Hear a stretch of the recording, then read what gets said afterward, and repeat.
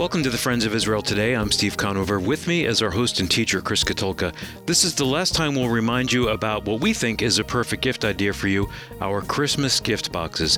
Each festive gift box is packed full of authentic Israeli flavors like honey, chocolate, tahini, salt, spices, and more. Celebrate the birth of Jesus this season with the tastes of the Holy Land. Order yours today at foi.org/gift box. You have until December 13th. Steve, not only is it a great way to get a taste of Israel, it's also a great way to support Israel as well because you're buying products that are from Israel. So be sure to get your Christmas gift box.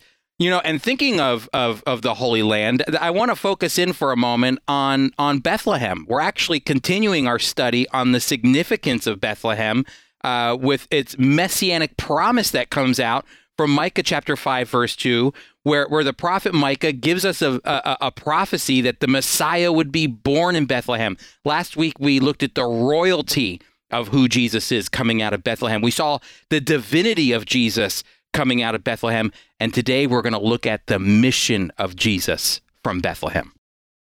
In the news, the Times of Israel is reporting that remains of a building from the time of the Sanhedrin has been uncovered in Yavne for the first time.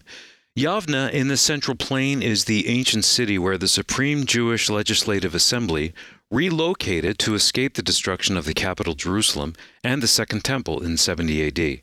Inside the find, archaeologists uncovered chalkstone cups that the Israeli Antiquities said were clear evidence that its occupants were observing Jewish laws of ritual purity. Steve, this is such an important find, and I think it can often be overlooked. But, you know, this is a big find because Yavne actually is a major transition moment in Jewish history. You know, after the destruction of the temple, the leaders in Israel, the religious leaders of Israel, needed to figure out how to be Jewish without a temple and yet still obey the law.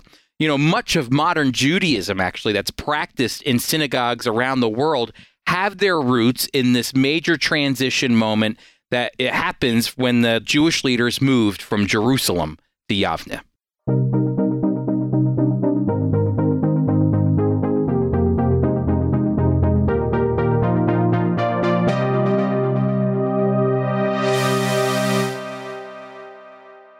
Greetings and Merry Christmas to you and your family. I hope that in the midst of all the shopping and party planning that you're doing with your family, that you're able to stop for a moment and reflect on the joyous moments surrounding the birth of Christ.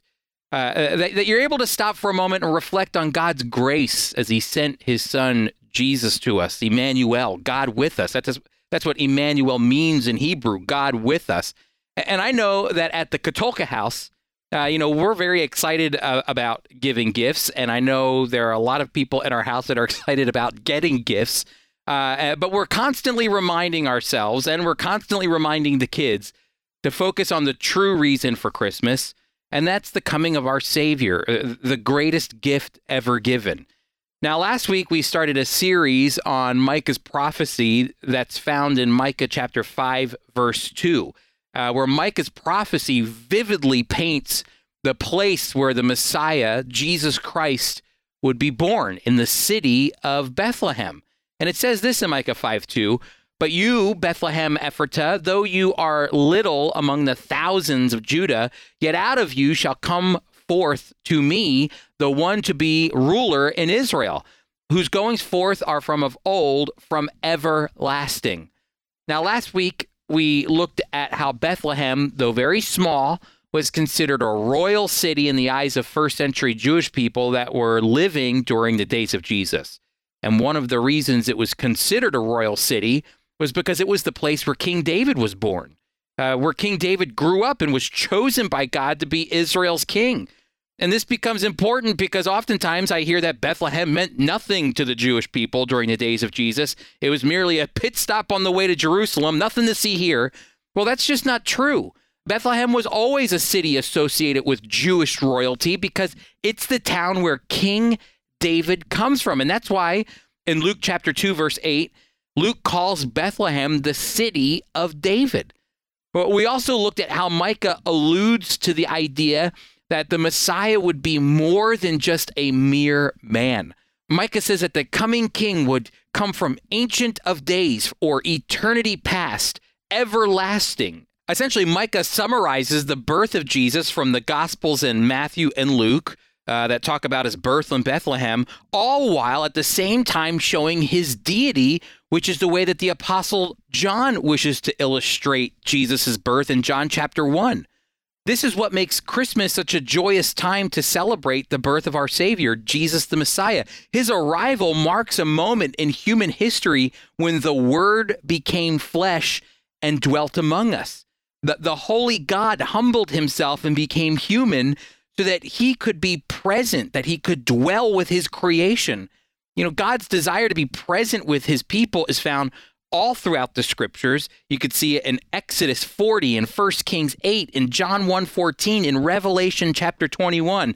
And really, this theme of God's presence with his people is found all throughout the scriptures. That God, think about this, God is fighting to be with you, to be with his creation, to reestablish that unhindered relationship the way that it was in the Garden of Eden in Genesis chapter 1 and 2. Now, if you missed last week's message, you can go to foiradio.org, and there you can listen to last week's message on Bethlehem to get all caught up. Again, that's foiradio.org. But today I want to focus on one more thing when it comes to Micah's prophecy of Jesus' birth in Bethlehem. We often marvel at Micah's specificity in naming the exact city Mary was to give birth. But it's hardly ever mentioned that Micah names the precise location around Jerusalem where Jesus would be born. In an earlier chapter in Micah's prophecy, Micah in chapter 4, verse 8, prophesies exactly where within the city of Bethlehem Jesus would be born. Just listen to this. This comes from Micah chapter 4, verse 8. It says, "And you, O tower of the flock, the stronghold of the daughter of Zion, to you shall it come, even the former dominion shall come." Now let me try to bring this verse to life. It's an amazing verse. It mentions the tower of the flock. In Hebrew, that word is Migdal Eder, which would have been located on the outskirts of Bethlehem. The tower of the flock is full of rugged hills where during the days of Jesus, shepherds would have kept watch over the flocks of sheep that they were shepherding. Now, when you get to Luke's account of Jesus' birth, Luke actually says in Luke 2:8, "Now there were in the same country shepherds living out in the field, keeping watch over their flock by night." Luke also notes that Jesus was laid in a manger. A manger in Greek could be interpreted as a box where animals feed, like a trough. So Micah mentions that Jesus would have been born in the outskirts of Bethlehem. And so it was according to Luke that Jesus was born in an area where shepherds were keeping their flocks. And so all the pieces are fitting together. And the accounts of Jesus' birth fit together with Luke perfectly, with Micah's prediction in Micah chapter 5, verse 2, he'd be born in Bethlehem, specifically at the tower of the flock in Bethlehem, Micah chapter 4, verse 8. Now, here's what's fascinating. The flocks of sheep that were being watched in Bethlehem that night when Jesus was born, these weren't your average sheep raised for domestic reasons, for things like wool and meat. These sheep that surrounded Jesus at his birth, they weren't regular. These sheep actually had a particular mission. They had a purpose designated that set them apart by Jewish law, actually. These sheep were being watched and shepherded for temple sacrifice according to the ancient Jewish source of the law, which is the Mishnah. Alfred Edersheim writes in his work, The Life and Time of Jesus the Messiah, he writes this: "The Migdal Eder, the tower of the flock, was not the watchtower for the ordinary flocks which pastured on the barren sheep ground beyond Bethlehem, but lay close to the town on the road to Jerusalem. A passage in the Mishnah leads to the conclusion that the flocks which pastured there were destined for temple sacrifices, and accordingly that the shepherds who watched over them were not your ordinary shepherds." These sheep, my friends, the sheep that surrounded Jesus at his birth, were set aside and had a mission that defined them. They were purposed for sacrifice. To think that Jesus, the Lamb of God, was born in a field of sheep that were already purposed for sacrifice seems to set in place the mission of our Messiah even at his birth. Now, when we return, I want to show you how Jesus, all throughout his ministry, had in his mind that he was the Lamb of God who would take away the sins of the world. He saw himself as the suffering servant of Isaiah 53 to fulfill this mission. So be sure to stick around.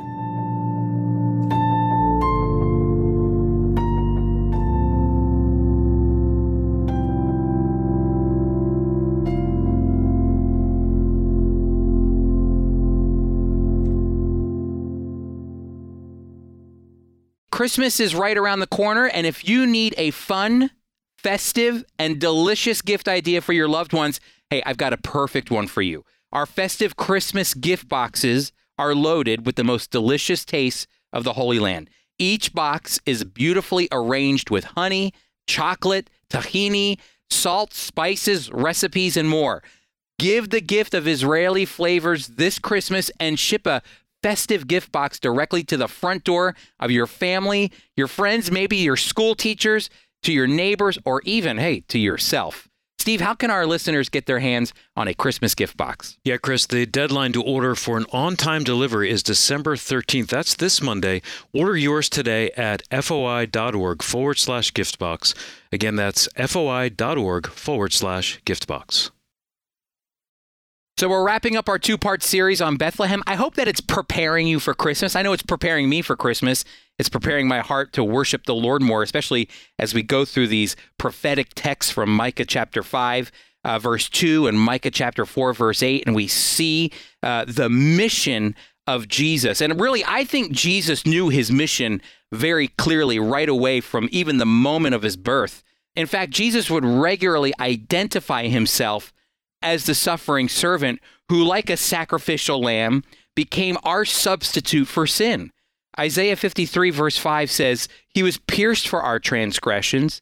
He was crushed for our iniquities. Upon him was the chastisement that brought us peace, and with his wounds we are healed." You know, scholars debate, but there can be anywhere from 15 to 26 allusions of Isaiah 53 found in the four Gospels alone. And, you know, I believe Jesus identified himself as the suffering servant of Isaiah 53. He said things regularly to his disciples like, "So also the Son of Man will certainly suffer at their hands." Now, listen, you might not think anything of that statement, but Jesus, this is actually an oxymoron in the minds of a Jewish person. The Son of Man is a Jewish title that goes back to Daniel chapter 7, verses 13 and 14. The Son of Man is given dominion and power to reign over the whole world by God the Father himself. The Son of Man doesn't suffer. The Son of Man rules. So if the Son of Man is going to suffer, as Jesus says, he's suffering. Think about this. He's suffering because he's going to allow himself to suffer. It's a part of his mission, and he knows it as the Son of Man. Here's another one. It says, "Thus it is written that the Christ should suffer on the third day and rise from the dead." Again, an allusion to suffering that goes back to Isaiah chapter 53, but this time with the idea of rising from the dead, resurrection. You know, Isaiah 53:5, "Upon him was the chastisement that brought us peace."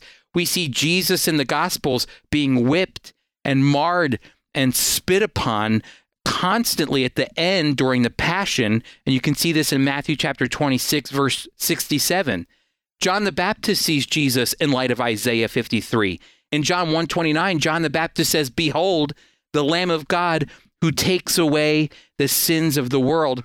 And even Jesus says, "Even as the Son of Man came not to be served, but to serve, and to give his life a ransom for many." Again, the picture here is that Jesus was willing to be the suffering servant, to give his own life over for many. Jesus and those who knew him were well aware of his mission from the very beginning, as he was born among the sheep, destined for sacrifice, like a lamb who would take away the sins of the world.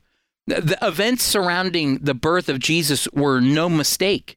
They were put in place by the Lord to show us who Jesus is and to define his mission. The prophecies in Micah shows that Jesus was born in a small town, but this small town was full of royal history, which makes Jesus royal, connecting Jesus to his distant human father, King David. And like King David, Jesus would become Israel's greatest king. Micah 5:2 says that the one who would be born a ruler in Israel, his comings forth would be from of old, from everlasting, from ancient days. Again, Micah saw that the coming ruler of Israel was more than just a mere man like the kings before him. Micah saw Jesus coming the way the Apostle John describes him as the Word who became flesh. The Word that became flesh so that we might fully know the Father. If you want to see the nature and character of God the Father, then look no further than studying and knowing the life and ministry of Jesus, his Son. And finally, Jesus' birth in Bethlehem among the sheep destined for sacrifice for the sins of Israel reveal that he came to die so that we could experience the Father's presence in our lives today, even more tangibly in the future as well. So this Christmas, as you gather with your family and friends to celebrate the humble birth of our Messiah and King, don't forget the reason Christ came. He came to give himself as a sacrifice that those who believe in him, his birth, his life, his death, his burial, his resurrection, would have a reconciled life with the Father, and as a result, an abundant life both today and when we see our risen Lord face to face. I want to leave you with a little homework. I want to encourage you this Christmas season as a family. Stop for a moment, get together, open the scriptures, and read the story of the birth of Christ from Luke chapter 2. When we stop and together, when we remember the birth of Christ, it centers us and draws us into the worship of our Savior.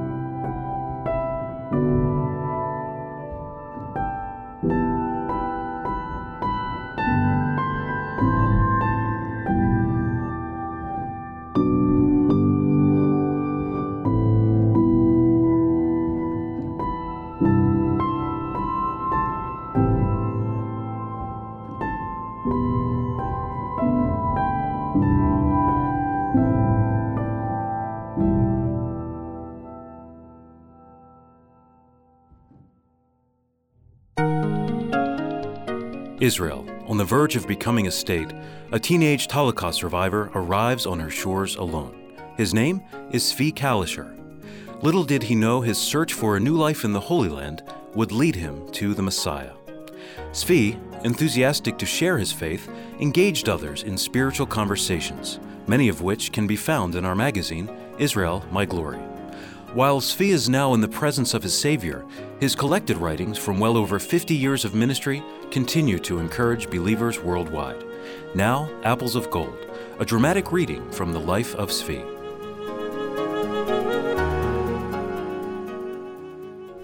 We are approaching Christmas, and during this time of year, some ultra-Orthodox men like to mock me.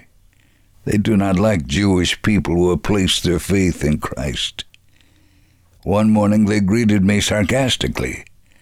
"Congratulations to you, Zvi."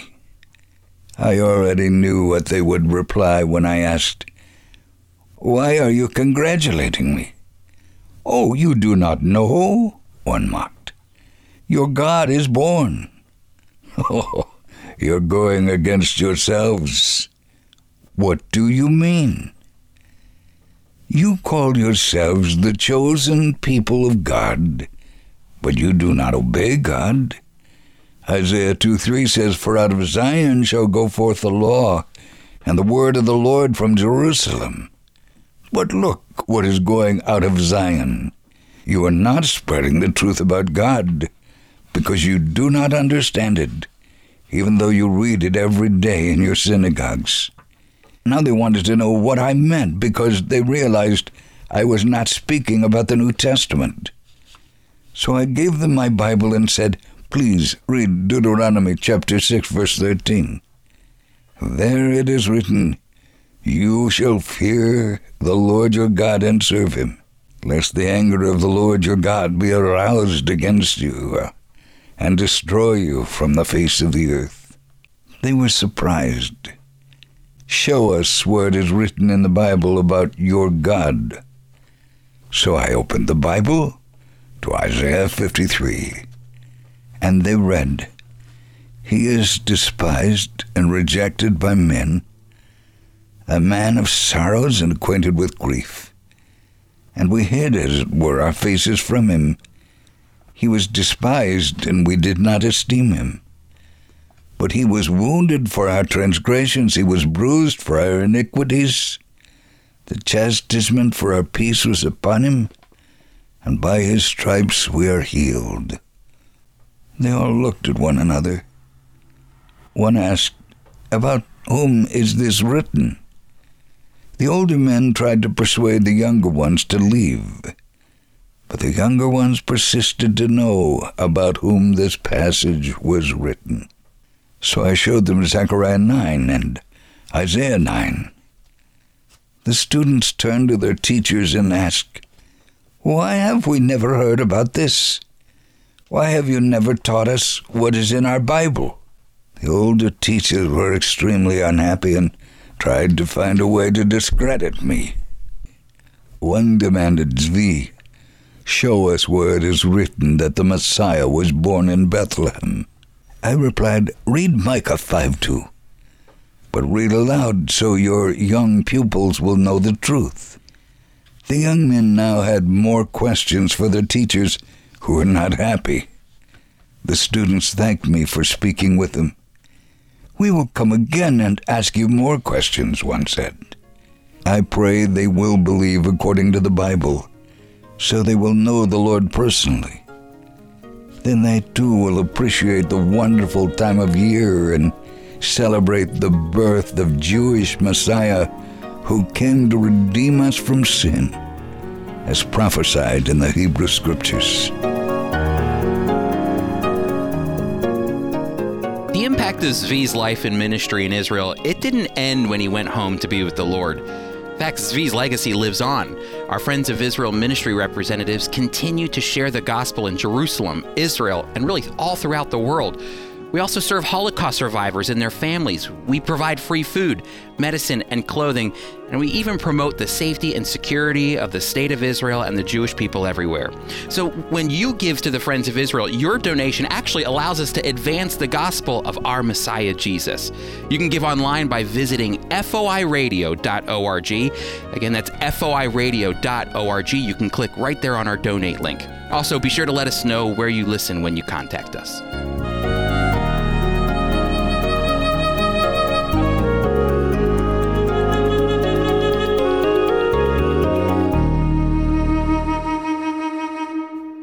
Thank you so much for joining us today. This is the last time we'll remind you that you can order Christmas gift boxes at foi.org/gift box. You have until Monday to do so. Chris, where are we headed next week? So we were studying Bethlehem, the Messianic prophecy of where Jesus was born, but now we want to look at something that the most important part of what Christmas is all about. It's the incarnation of when God became flesh. The Word became flesh, John 1:14, and we're going to unpack that over the next 2 weeks. We hope you join us then. Our host and teacher is Chris Katulka. Today's program was produced by Tom Gallione. Our theme music was composed and performed by Jeremy Strong. Mike Kellogg read Apples of Gold, and I'm Steve Conover, executive producer. Our mailing address is FOI Radio, P.O. Box 914, Bellamar, New Jersey, 08099. Again, that's FOI Radio, P.O. Box 914, Bellamar, New Jersey, 08099. And one last quick reminder to visit us at foiradio.org. The Friends of Israel Today is a production of the Friends of Israel Gospel Ministry. We are a worldwide evangelical ministry proclaiming biblical truth about Israel and the Messiah while bringing physical and spiritual comfort to the Jewish people.